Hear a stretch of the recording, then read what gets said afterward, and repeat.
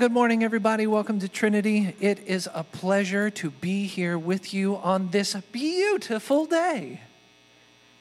All right. I just thought I'd speak those things that are not as though they were and see who'd come with me. Well, it's lovely to be able to come together, to worship together. And I've got news, you guys. You want to know a secret? Yeah? It's a rhetorical question. You're going to get a notification soon, I think tomorrow or nearby, but it's news that we can employ today, right? Tara's saying woohoo because she knows what it is. And this is it. With the way things are going here in our state and the decisions that state leadership and town leadership is making and our elders, they have prayerfully considered this as well, we can sing again. Amen. Amen. We can sing again. Now, we do ask that if you are going to sing, and even if not, that you would still be mindful of the distance between you and your neighbors, and also that you would leave your masks on. Now, we will not wear a mask, so you can see our faces and the microphones can hear us well, but we can sing out. And that is a powerful thing, right? Scripture encourages us over and over again to think on the things that are good. But it also encourages us to sing a new song to the Lord, to shout to the Lord, right? To exalt his name among the people. Like the Bible is very clear that worship is a bodied experience, okay? You can meditate on God, but to worship him, you've got to do it with your body. And I know we've been in a tight spot this last year, and that not being able to worship in our body with the body, it's kind of like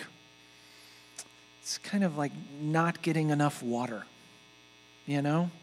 You get just enough and you come back, but you still feel dry. So this morning we do get to sing, and I want to pray and give thanks for that, all right? So let's go ahead and stand up. Right? Let's stand in the presence of God this morning. I'm going to pray for us, and we're going to go. Lord Jesus, thank you so much.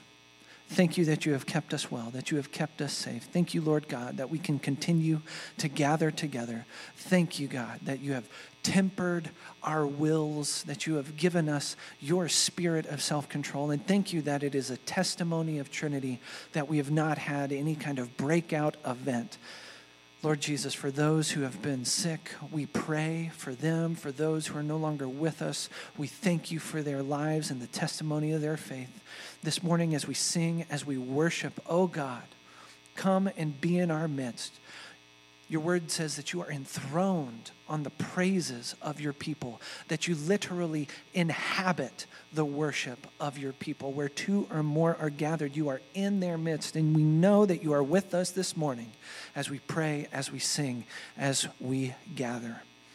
And it is by the power of your blood, Lord God, that so many things are accomplished, right? Your blood poured out, but also as a symbol, your blood as a covering. And we thank you for that. And we start this morning with that very, very idea. I want to read this scripture real quick here in 1 John. We see it says, "For there are three that bear witness. In heaven, it's the Father, it's the Word, it's the Holy Spirit. And these three are one. And there are three that bear witness on the earth. It is the Spirit of God, his Holy Spirit. It's the water, and it is the blood. And these three also agree."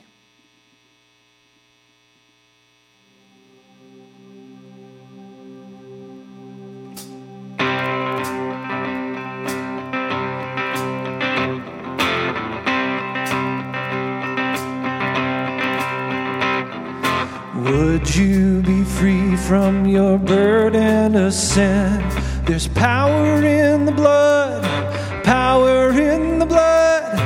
Would you or evil a victory win? There's wonderful power in the blood. There is power. There is power, power, wonder-working power in the blood of the Lamb. There is power, power, wonder-working power in the precious blood of the Lamb. Would you be free from your passion and pride? There's power in the blood, power in the blood. Come for a cleansing to Calvary's tide. There's wonderful power in the blood. Would you be whiter, much whiter than snow? There's power in the blood, power in the blood. Sin stains are lost in that life-giving flow.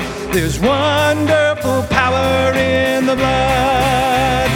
There is power, power, wonder-working power in the blood of the Lamb. There is power, power, wonder-working power in the precious blood of the Lamb. Sing again. There is power, power, wonder-working power in the blood of the Lamb. There is power, power, wonder-working power in the precious blood of the Lamb. There is power to be set free. There is power over the enemy. There is power, yes, I guarantee. There is wonderful power in the blood. There is power to be set free. There is power over the enemy. There is power, yes, I guarantee. There is wonderful power in the blood. Would you do service for Jesus our King? There's power in the blood, power in the blood. Would you live daily His praises to sing? There's wonderful power in the blood. There is power, power, wonder-working power in the blood of the Lamb. There is power, power, wonder-working power in the precious blood of the Lamb. Power to be set free. There is power over the enemy. There is power, yes, I guarantee. Hey! There is wonderful power in the blood. There's power. There is power to be set free. There is power over the enemy. There is power, yes, I guarantee. There is wonderful power in the blood. Wonderful power. There is wonderful power in the blood. One more. There is wonderful power in the blood.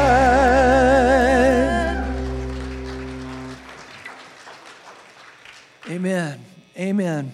We're going to hear today a story in Acts 4 where Peter and John do miracles. They encounter the religious leadership. They stand before judges and they say, hey, who should I be afraid of? You or God? Well, it's not you, right? That's what they're saying. It's not you. But then they get out of prison. They go back to their attic where everybody who believes in Jesus is hiding. And they immediately launch into a prayer meeting. And they pray for boldness. They pray for boldness, and this is the prayer they pray. They said, when they were released, they went to their friends, and they reported what the chief priests and the elders had said to them, which is, do not talk about Jesus wherever you go, no matter what. And when they heard this, they lifted their voices together to God and said, Sovereign Lord, who made the heavens and the earth and the seas and everything in them, who through the mouth of our father David, your servant, said by the Holy Spirit, why did the Gentiles rage and the people plot in vain? The kings of the earth set themselves, and the rulers, they were gathered together against the Lord and against his anointed. For truly in this city there were gathered together against you and your holy servant Jesus, whom you anointed, both Herod and Pontius Pilate, the religious and the law, along with the Gentiles and the people of Israel. They were gathered together to do whatever your hand had planned and had predestined to take place. And now, Lord, look upon their threats and grant your servants, that's us, grant your servants power to continue to speak the word with all boldness, while you stretch out your hand and heal through signs and wonders, that they be performed in the name of your holy servant, Jesus. That's us, ladies and gentlemen.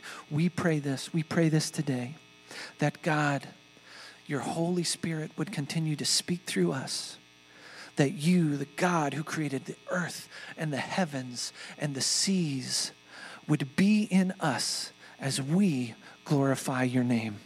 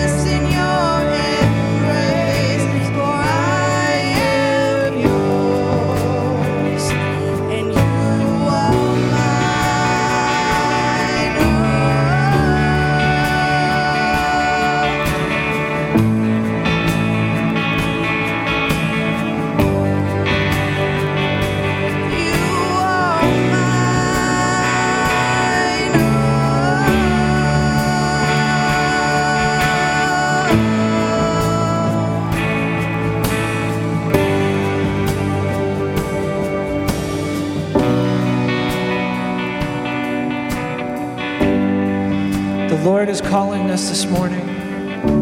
calls us every day, right? His mercies are new every morning. But church, pray like Peter and John and the believers, that God would fill you with boldness to proclaim his name.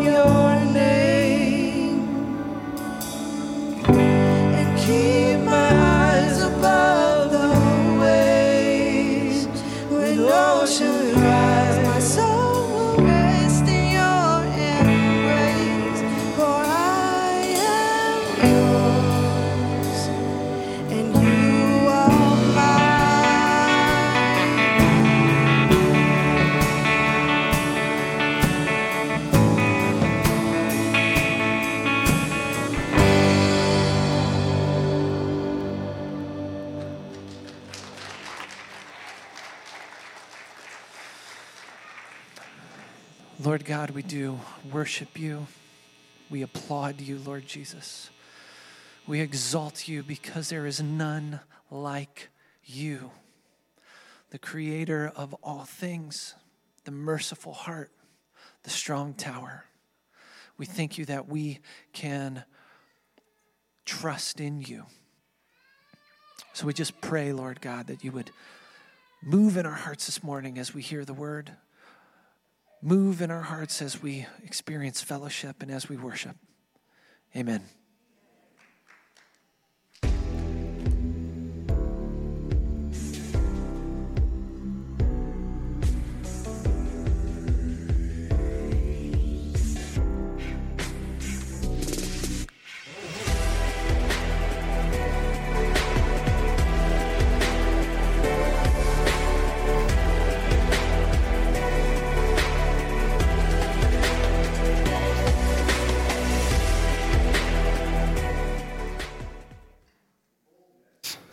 Hold on to that word for us today, because boldness is what we're all going to be praying for before the day ends. And so Thank you for all being here today as we dig into the scriptures. We've been going through a series called Unstoppable, and it's a series that's focused on how the gospel itself has spread. Not how the people of God themselves have been unstoppable, but the power at work within them has been unstoppable. The power of God at work within each and every one of his children. If you're with us last week, then you remember that we talked about how the gospel was a little bit like that Energizer bunny that keeps going and going and going and going. Nothing can stop it and nothing outlasts it, right? The gospel moves and spreads by the power of God at work in us, the Holy Spirit, the gift that God has given his followers, his own helper. Sadly, I wonder how many of us understand that this power is at work in us each and every day. It actually caught me off guard. I was thinking about this, and of course, as a pastor, you think of the Trinity, the Father, the Son, the Holy Spirit. Your faith is shaped by it. But at one point, I was getting ready for the day, and I thought, God, how is your Spirit working in me today? And I don't know why, but that seemed like a question I don't ask myself often enough. Right? The recognition that God's Spirit is at work in each and every one of us, each and every moment of each and every day. But how many of us are actually aware of this, are paying attention to this, are following along with it? Paul tells the Galatian followers of Jesus that if we live by the Spirit, then let's also keep in step with the Spirit.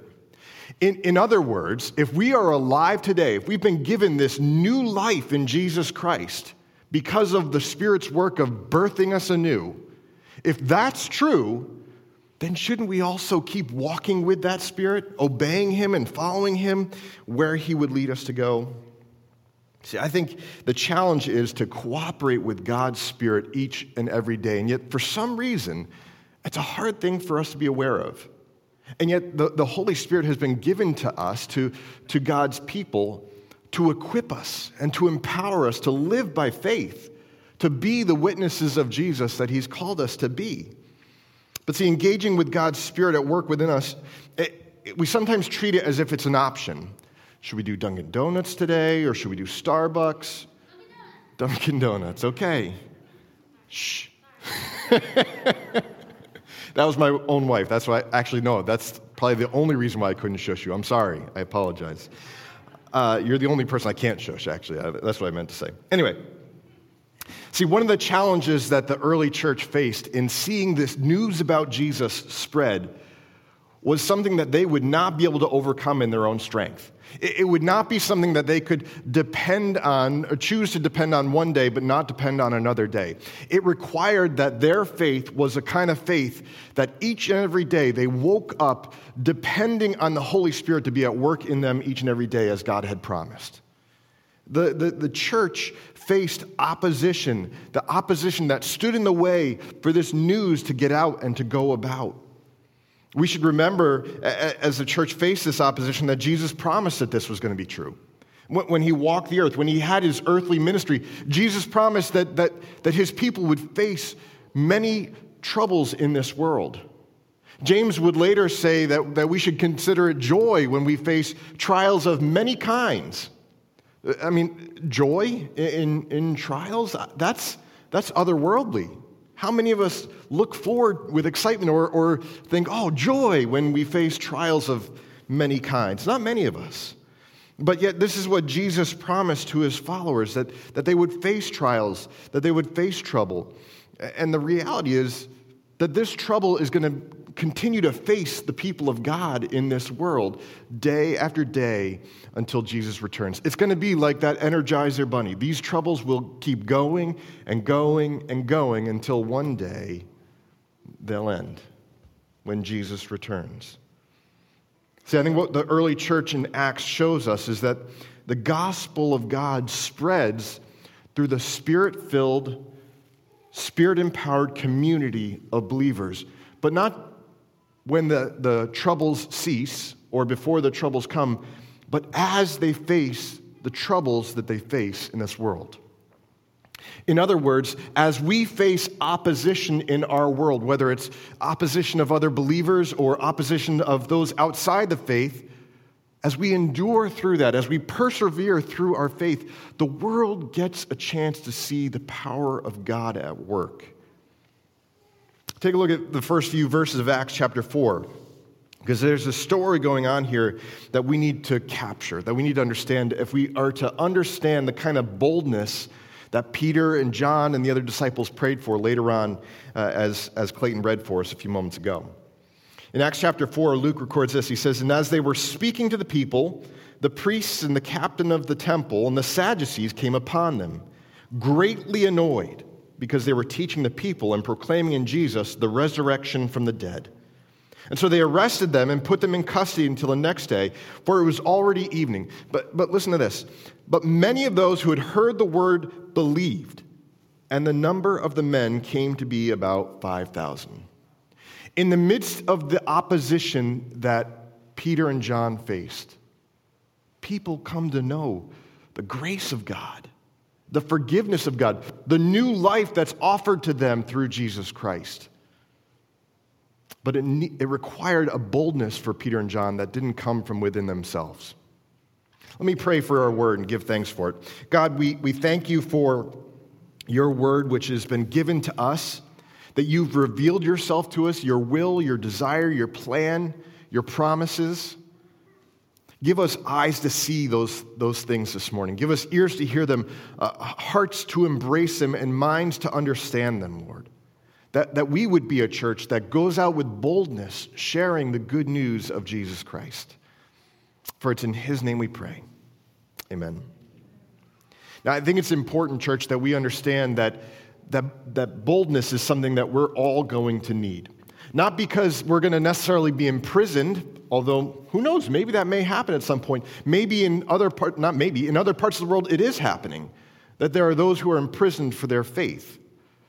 But regardless of whether or not we're living in another part of the world or whether or not we're arrested for our faith, the reality is we face opposition every day to the message of the good news of Jesus Christ. In our passage, Peter and John face some opposition.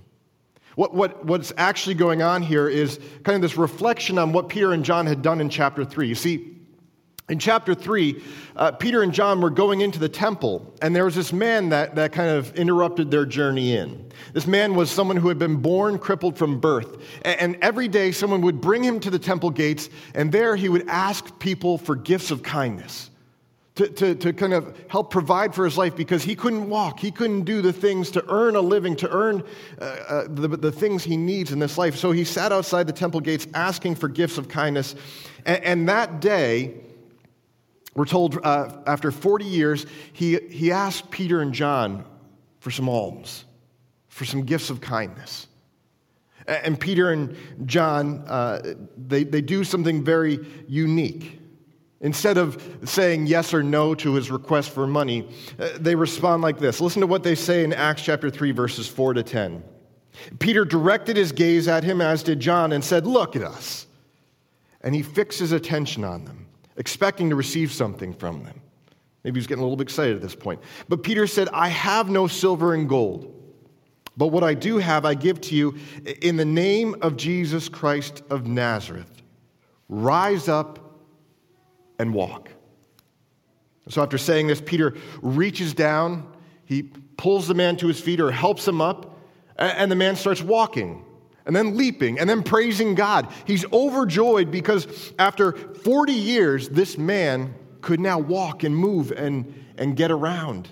He would now be able to earn a living, to not be seen as someone lesser than in society because he didn't have the ability to walk into the temple and to offer his sacrifices, which cost money, which he couldn't earn. He had his dignity, he had his humanity, he had a sense of value and purpose again, and he was giving God glory for it.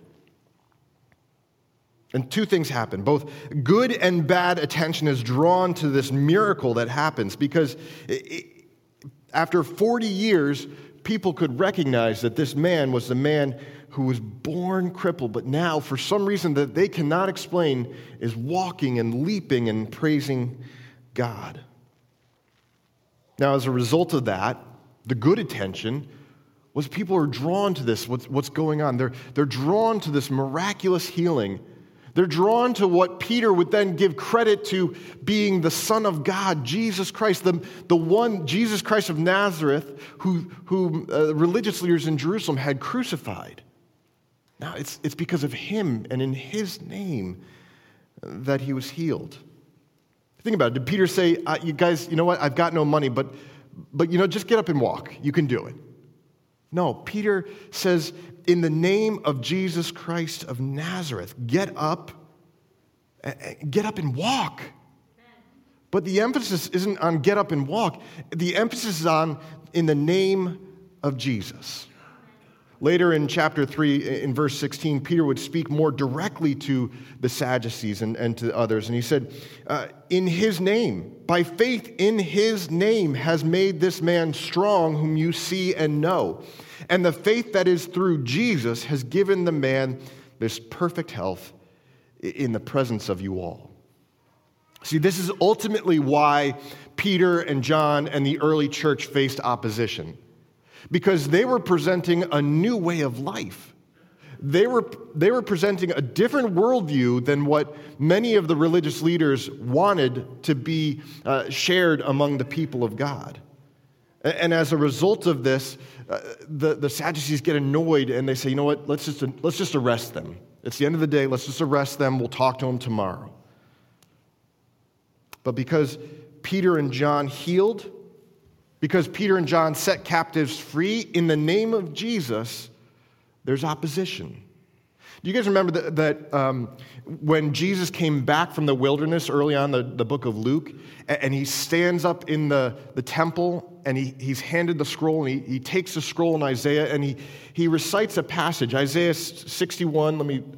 I don't have it on the screen, but let me just read it real quickly. He recites this passage in Isaiah 61. He says, "The Spirit of the Lord God is upon me because the Lord has anointed me to bring good news to the poor. He sent me to bind up the brokenhearted, to proclaim liberty to the captives and the opening of the prison to those who are bound, to proclaim the year of the Lord's favor and the day of vengeance of our God, to comfort all who mourn." Listen, church, this is our mission that Jesus has given his followers. He gave that mission to Peter and John. That's all that they're doing. They're proclaiming freedom from captivity, binding up the wounds of this man, and not just healing for healing's sake, but pointing to the fact that all of this is fulfilled in Jesus Christ. They're doing it in the name of Jesus Christ, and it gets them imprisoned for it. It gets them imprisoned for saying that this was all done in the name of Jesus Christ. But here's the thing. Let's not get confused and think that the issue is that they invoked the literal name of Jesus. Jesus goes by numerous names in the New Testament. He goes by Son of God, Son of Man, the Word, the Logos, the true vine, holy and righteous one in Acts chapter 4, author of life, just to name a few. Interesting names that do something. They characterize who the person of Jesus is. Any of these names would have been offensive to the Sadducees. Why? Because in their mind, Jesus Christ was not the Messiah. In their mind, Jesus of Nazareth was just another man. He was a good teacher, a rabbi. They could acknowledge that, but he was nothing more, only man. And to them, to call him the Christ, to call him the Messiah, this one that had been promised from long ago, since the Garden of Eden, was an offense to them. It was an offense to their worldview, their way of looking at the world and understanding how the world worked. But the purpose of the story this morning is not so much about that we might learn to wield the name of Jesus like a weapon in our world, but rather to trust in the power that is ours through believing in his name. This is kind of like Juliet from Shakespeare's Romeo and Juliet. It's the person behind the name that matters the most. I don't know if you remember the whole play. I don't, because I've never actually watched or listened or read the whole play. But you hear snippets, right? Things stick out to you, and this is one that stuck out to me, mainly because I've been referred to as a rose before. In one of the lines, Juliet is struggling to understand why her love of Romeo is forbidden, right? And she's like on kind of this balcony reflecting on this, and she says, that which we know as a rose by any other name would still smell as sweet. In other words, let me put this in contemporary language. In other words, a rose smells like a rose whether you call it a rose or bacon, right? Whatever name you give it doesn't change the smell of the rose. It doesn't change the innate value and meaning of the object itself. Jesus Christ of Nazareth is a particular man in history who God has sent to be with us. He is God with us. Yes, his name means something. What it means is the power that's behind the name, the person behind the name, and the name symbolizes who he is. He's the Lord's anointed, the Father's designated Savior, right? The name of Jesus captures his nature. It captures his mission, his purpose, the role that he fulfills in history and in God's plan. Beyond the name itself, the power lies in his nature, in his character, in his mission, and in his role as the person that the Father has given to this world. So when someone responds in faith to the message of Jesus, to the name of Jesus, they're not magically saying his name. They're putting their hope and their trust in the life and the fullness and the character and the purpose and the mission of who Jesus is. When people put their faith in Jesus' name and they're justified and forgiven as a result of it in his name, they don't have to say his name out loud in a certain way for it to work. This isn't like Beetlejuice, where if you say Beetlejuice, Beetlejuice, Beetlejuice, he shows up. The name of Jesus is more like, is like the Old Testament name of Yahweh. When Israel referred to Yahweh, they were referring to a particular person, the name that represented the character of God and all that he is. Yahweh is not just some other name. It was filled with meaning, filled with significance. So Jesus' name is filled with meaning and filled with significance. It's a name that represents all of who he is as our Lord and Savior. See, I think this presented a significant frustration for the Sadducees. And I hope that as we look at this particular narrative in the Scriptures, we understand that there will be similar frustrations that we come up against in this world because of the name of Jesus. Not because of our particular interpretation of the Scriptures, but because of who we've put our faith in and who we profess to follow and live like and become like. See, the Sadducees held strong beliefs that Jesus Christ of Nazareth was not the Messiah. See, according to them, the Messiah was not actually a literal person, but an age that was entered into in time. An age that was ushered into by members of their own heritage, their own sect of Judaism. It was an age that began during the time of Judah Maccabees. It was an age when Judah Maccabees began this revolt. He led this revolt against the Seleucids and won back control of the temple in Jerusalem in 164 BC. They saw that as the beginning of the age of salvation. And so for them, it was not that Jesus as the individual was the Messiah. They didn't believe that him defeating the grave and coming back to life actually brought salvation. They didn't believe in the resurrection. But what they did believe was something that they were passionate about protecting, a tradition that they were passionate about holding on to, and it made them unable to hear of the truth that's found in Jesus Christ. So for them to call upon the name of Jesus Christ of Nazareth, this physical, historical man, as the Messiah, was more than just wrong. It was completely offensive to them. And they were going to do whatever they could to stand in opposition to that. Even silence the followers of Jesus. Even bully the followers of Jesus into silence.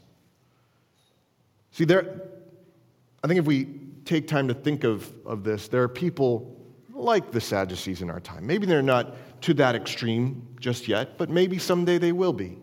Or maybe, as I've said earlier, you travel to a different part of the world and they're absolutely as oppressive and violent or in opposition to us as the Sadducees were.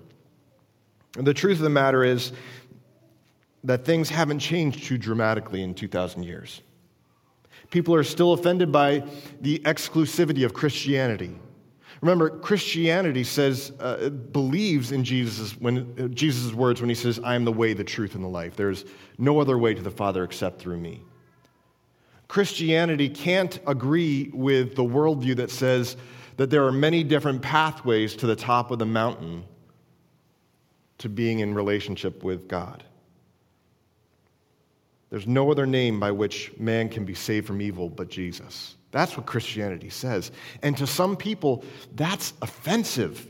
Their worldview cannot understand that there is only one way to escape the evil that we see in this world.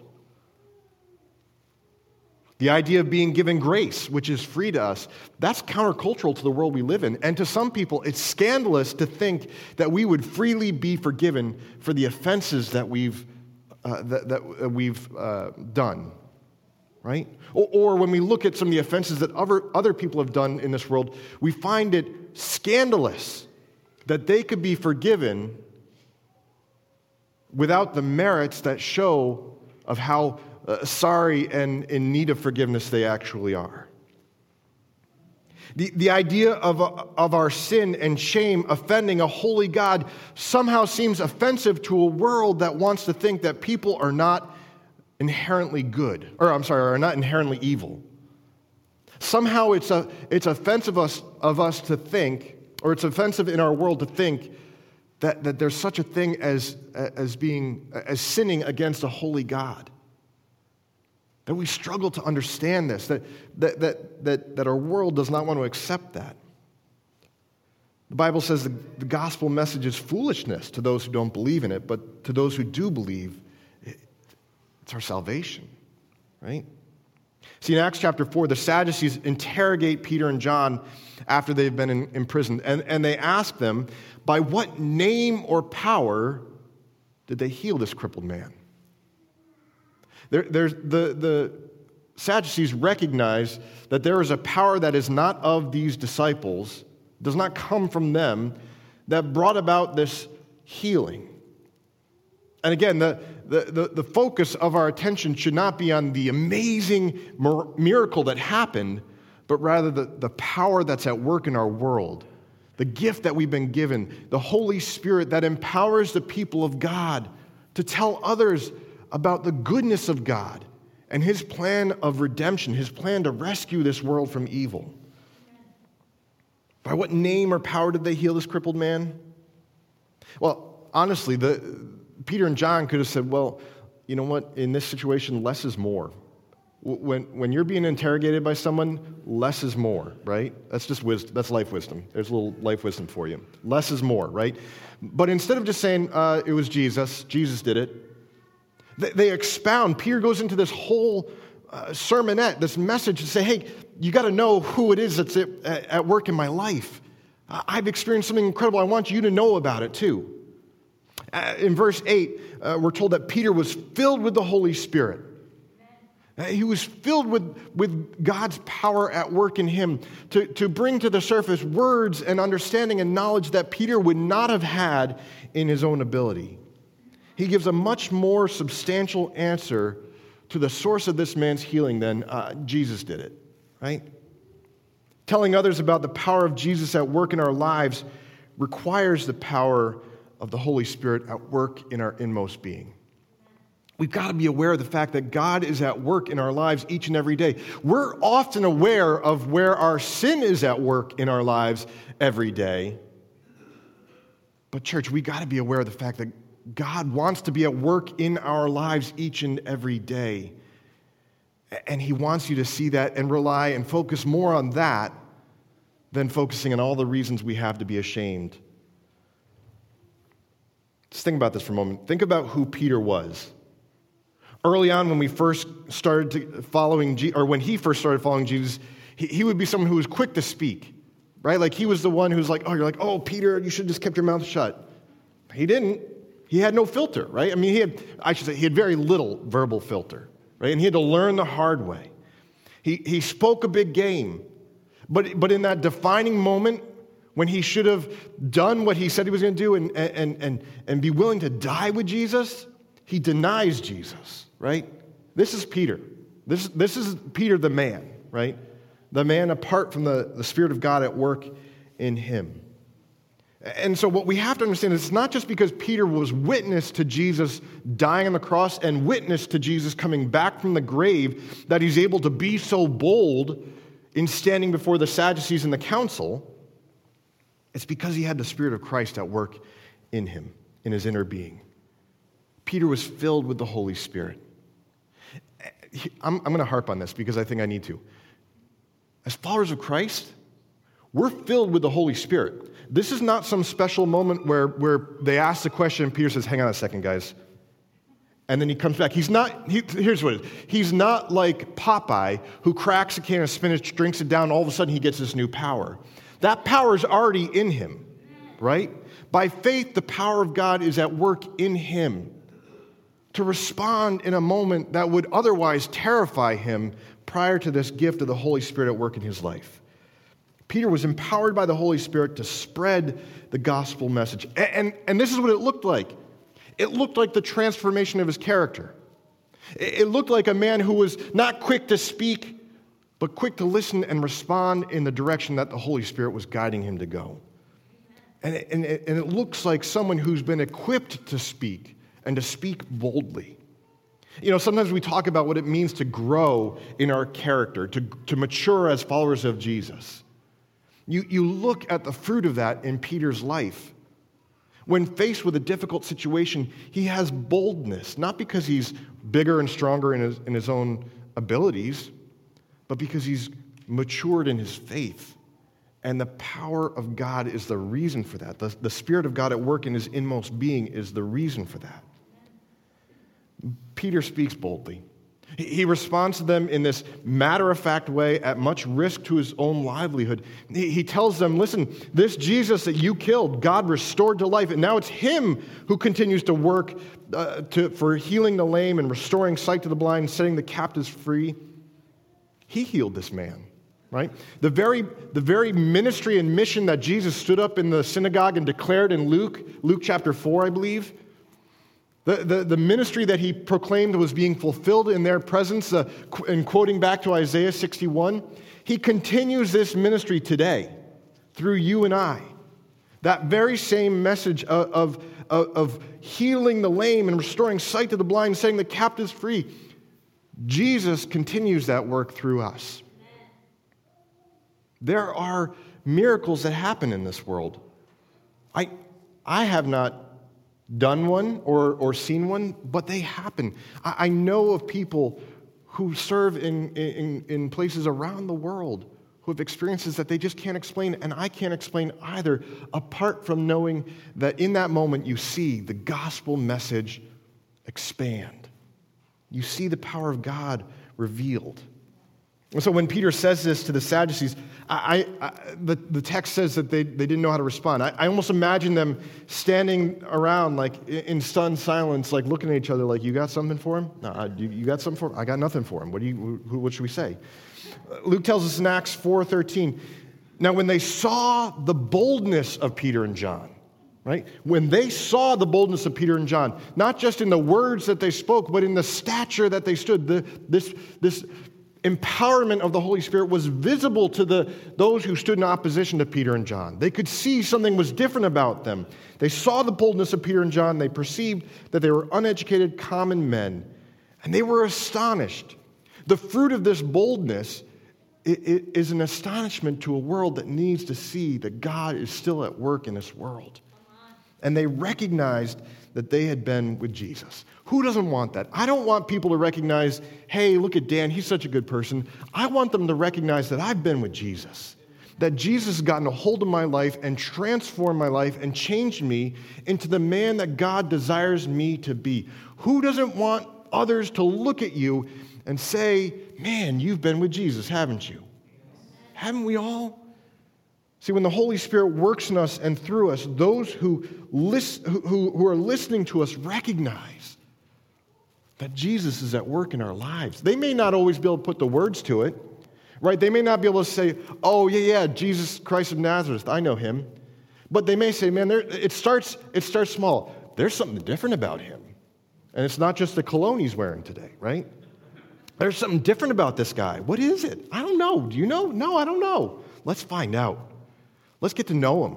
Let's find out what's going on in his life, what's shaping his life, right?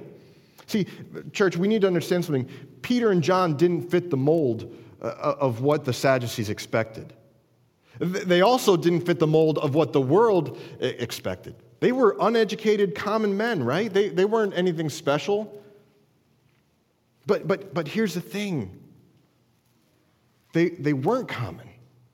They were educated because the Holy Spirit was in them, educating them in the kingdom of God, educating them in the ethics of God, educating them in the ways of God, the love of God, the forgiveness and grace and compassion of God. They were educated men, just not according to the world's standards. They were educated because they were sons of God who were indwelled by the Spirit of God. Brothers and sisters, listen up. You and I are not uneducated women and men. We're not uneducated common people. We're children of God who are indwelled by the Holy Spirit of God. That our faith in Jesus actually transforms us to have a boldness to go out and talk about our faith. It's not to say that you could unpack the message of the Bible from Genesis to Revelations without pause or hiccup, but you absolutely should have the boldness to talk about what Jesus has done in your life and how your life has changed as a result of spending time with him. We have every reason to speak of God's work in our lives, and we have every reason to do that with boldness. See, your story, your witness is valuable. It means something. You may not think it does, but it does. There is someone in this world who needs to hear of your story of drawing near to Jesus and walking with Jesus, and how you've learned not just to put faith in him, but how your life has changed as you've put your faith in him. Every adversity you faced, every blessing you've received are all opportunities to share of the power of God at work in your life and in the good news of Jesus. And as we do share these stories, as we do share our story, those around us will have the opportunity to recognize that Jesus was not just some man. Jesus was the Christ, the Messiah, the Lord's anointed. He is the one, and in him alone, that we can find life and faith. This is what Peter and John were trying to say to the Sadducees, that as they faced this adversity, as they faced the opposition of the Sadducees, as they faced persecution, they knew that nothing could stop the message of God going forward. Nothing could stop them from telling others about what God had done in their life. There was nothing else they could do but give voice to what God had done in their life. In Acts 4, verses 19 and 20, Peter and John answered the Sadducees in their questions. And they said this, they said, whether it's right in the sight of God to listen to you rather than to God, you must judge. For we cannot but speak of what we've seen and what we've heard. See, this is not a matter of choosing whether or not to be witnesses. This is not a matter of saying, will you help greet people on Sunday morning? Or maybe you're more of a Sunday school teacher, or maybe you've got the gift of music and you want to help get involved with the worship ministry team. This is not amen. Yeah, there you go. Tara would be proud of you. Woo, yeah. This is a matter of us acknowledging that this is who all of us are. That when God takes up residence in our lives, he doesn't say you've got to get up in the pulpit and preach the next Sunday. But he does say that you've got to tell others about the work that's going on in your life. Let them know of this good news. Don't keep it to yourself. Share it with others. But not even just share it like, he's not even saying this in a way that's like, you have the option to share it with others. He's like, this is who you are. This is your identity. You are a witness because of what you've seen and heard and experienced because of the mighty works of God. Have you ever heard the phrase, a leopard can't change its spots? Well, this is like that. It's impossible for something to change its innate nature. And your innate nature and being born again into this new life with Christ by the Holy Spirit is that you are someone who cannot keep quiet. You can't keep silent about what Jesus is doing in your life. Maybe you've heard of Corrie ten Boom, whose family helped hide Jews during World War II and keep them safe. Well, her father, Casper, was a part of that and was eventually captured by the Gestapo in 1944. And he was sitting in prison, and here's the funny thing. The Gestapo chief felt bad for him. He's like, this man, he's getting older. He's probably not going to live long in prison, so I want to send him home. So the Gestapo chief comes to him and he pulls him aside, he says, I'd like to send you home, old fellow. I'll take your word that you won't cause any more trouble. But this is where it gets interesting, because Casper replies to the Gestapo chief, if I go home today, well, tomorrow I'm just going to open my door again to any man in need who knocks. Right? He couldn't help but be who God had made him to be. He understood his identity in the purpose and mission of God and could not help but, this wasn't even a matter of saying, I don't want to do that. I'd rather go and help. No, he recognized this is central to who I am. I can't keep quiet. Peter and John couldn't keep quiet. Even though the Sadducees and the council, they threatened them. They're like, no, we can't keep quiet, so what's our option? Well, church, the option is we pray for boldness, right?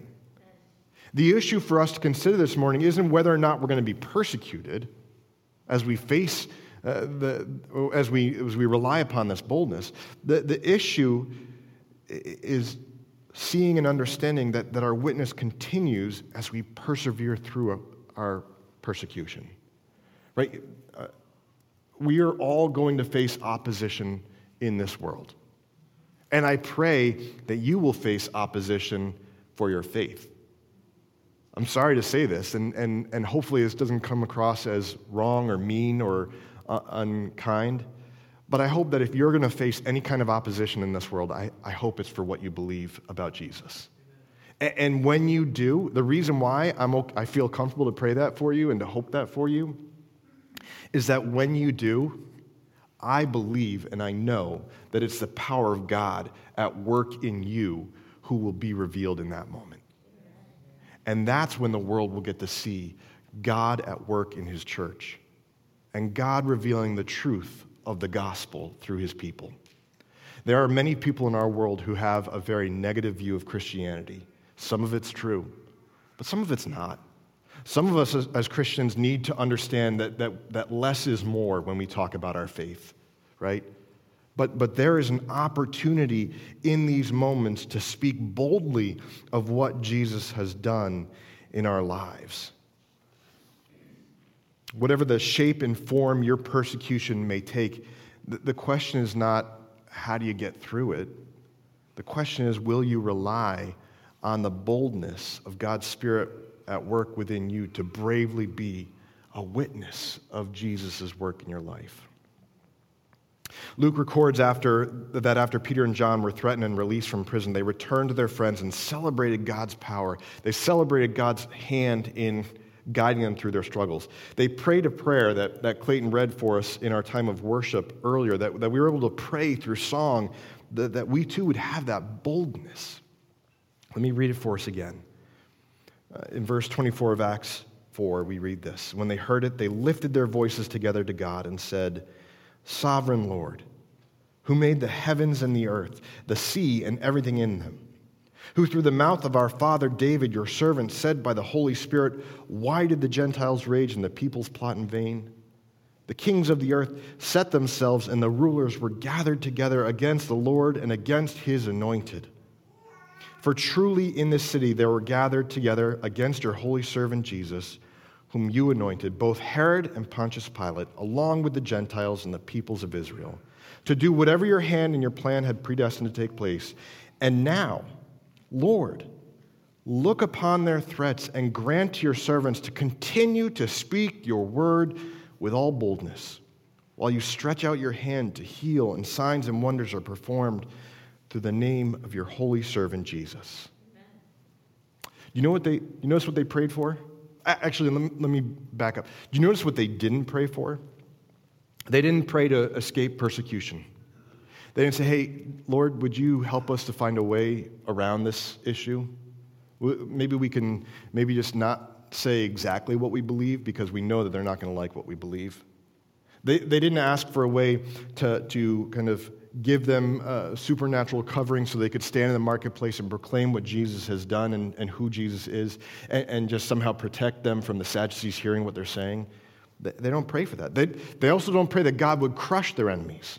Like, do you hear anything in that prayer that says, God, let us vanquish our enemies? Let your name be vindicated by crushing the evil people that we're up against in this world. I don't hear that in this prayer. What I do hear the people of God pray for is they pray for greater boldness to proclaim the mighty works of God. They say, God, give us the strength.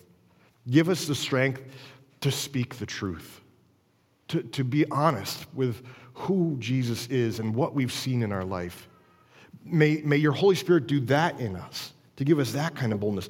And they pray for God to continue his ministry of revealing himself through his son Jesus to their community. Do you see that? They say, give your servants boldness to continue to speak your word with all boldness, while you stretch out your hand to heal, and signs and wonders are performed through the name of your holy servant Jesus. They want the ministry of God to go forth. They pray for it to go forth, even when they stand in the face of opposition. Brothers and sisters, if we want to see the love of Jesus overwhelming and transforming the families of our community, if that's what we want our community to see, then maybe we need to start praying this prayer. Maybe we need to start praying this prayer for our church and for our community. That God would give us the ability to continue to speak with all boldness of the Word of God, the promises of God, and the fulfillment of those promises in Jesus Christ, while his hand continues to do a work of healing in our community, while his hand does a work of restoring and expanding the kingdom of God in our community, while his hand does a work of seeing Jesus' love overwhelming and transforming the families of our community. So we pray, Lord, look upon the challenges we face as followers of Christ in a culture that is increasingly rejecting Christianity, and grant us the power to speak boldly of the word of Jesus, right?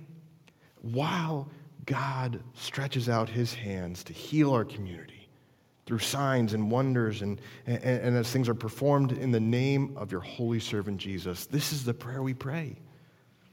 This is why the church was so effective in the early days. They faced opposition. They faced trials and tribulations, trials of many kinds. And in doing so, by faith in the power of God at work in them, the kingdom grew. We're told that day it was about 5,000 men.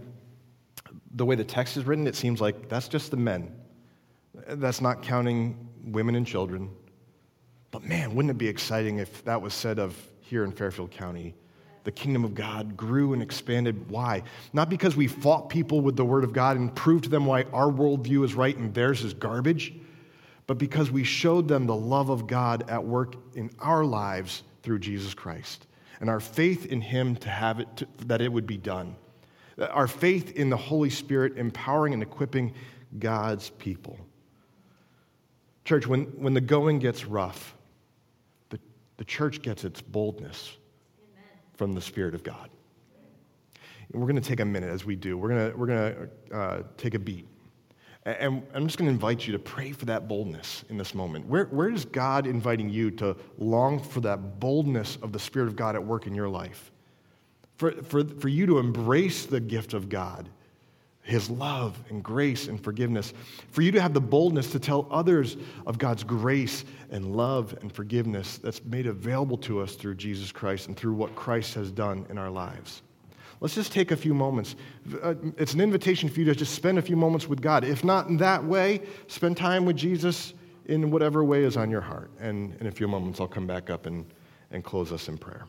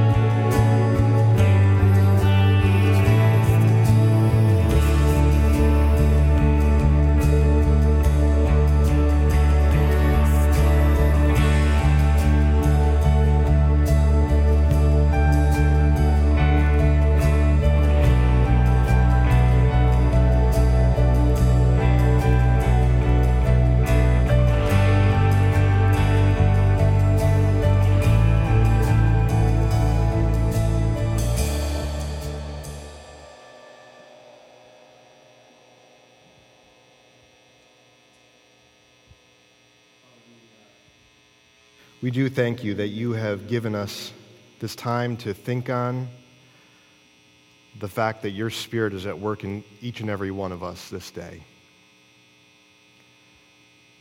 Father, I pray that we would all have the boldness to say, if we live by the Spirit, let us keep in step with the Spirit.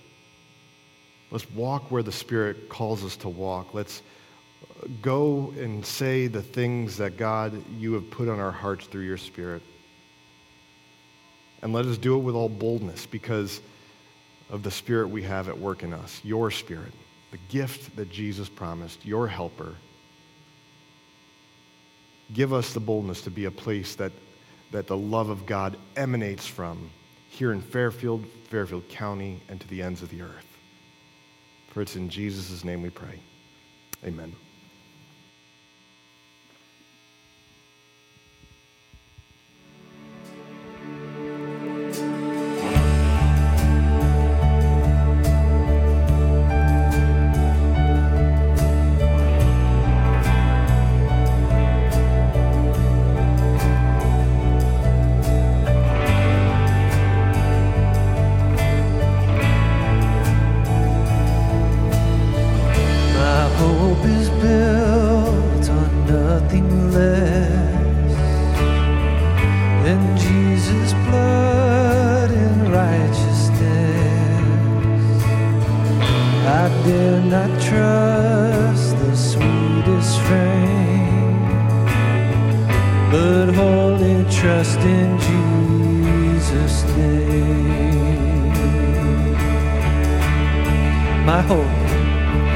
My hope is built on nothing less than Jesus' blood and righteousness. I dare not trust the sweetest frame, but wholly trust in Jesus' name. Christ alone, cornerstone, weak made strong in the Savior's blood through the storm. He's Lord, Lord of all.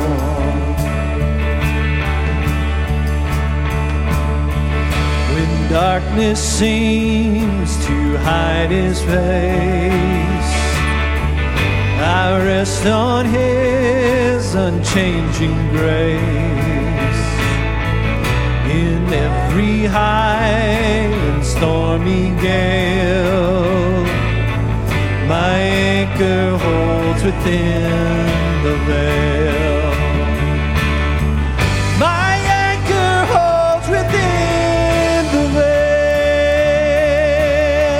Christ alone, Christ alone, cornerstone, weak made strong in the Savior's love through the storm.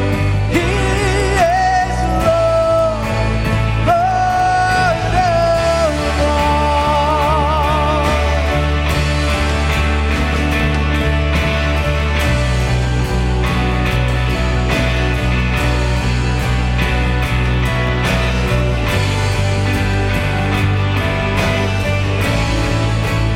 Christ alone,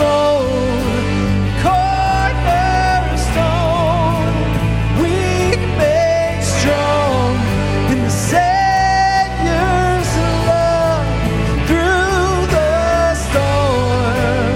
He is Lord, Lord of all. Christ alone, sing it out.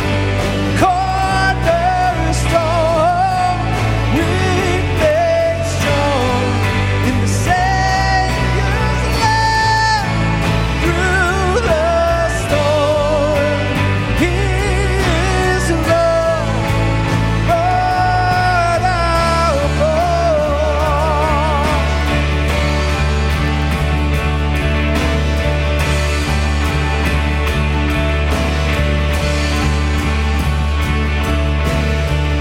When he shall come with trumpet sound, oh, may I then in him be found, dressed in his righteousness alone, faultless to stand before the throne.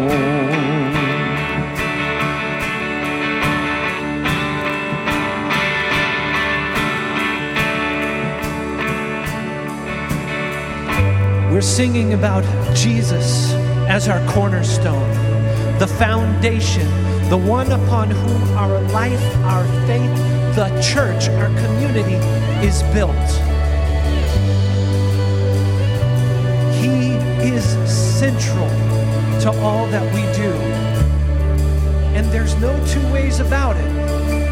C.S. Lewis said he is either who he says he is, or he's a crazy man. Who says they are God? Who says they have come to die for your mistakes and bad choices and then does it? God alone. So today, if that boldness that you're looking for is not there, you pray. You ask for that Spirit. You ask for that witness to come and make it true for you today. Not that you believe in something that is not true and you live like you do. The Spirit is the witness. It testifies with the Father and the Son, and the blood. Christ alone, cornerstone, weak made strong in the Savior's love through the storm. He is Lord, Lord of all.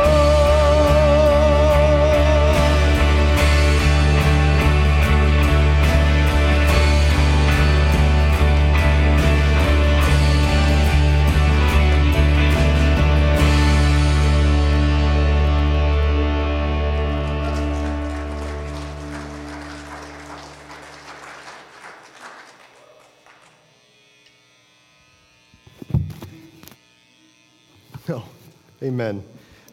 This is my anyway.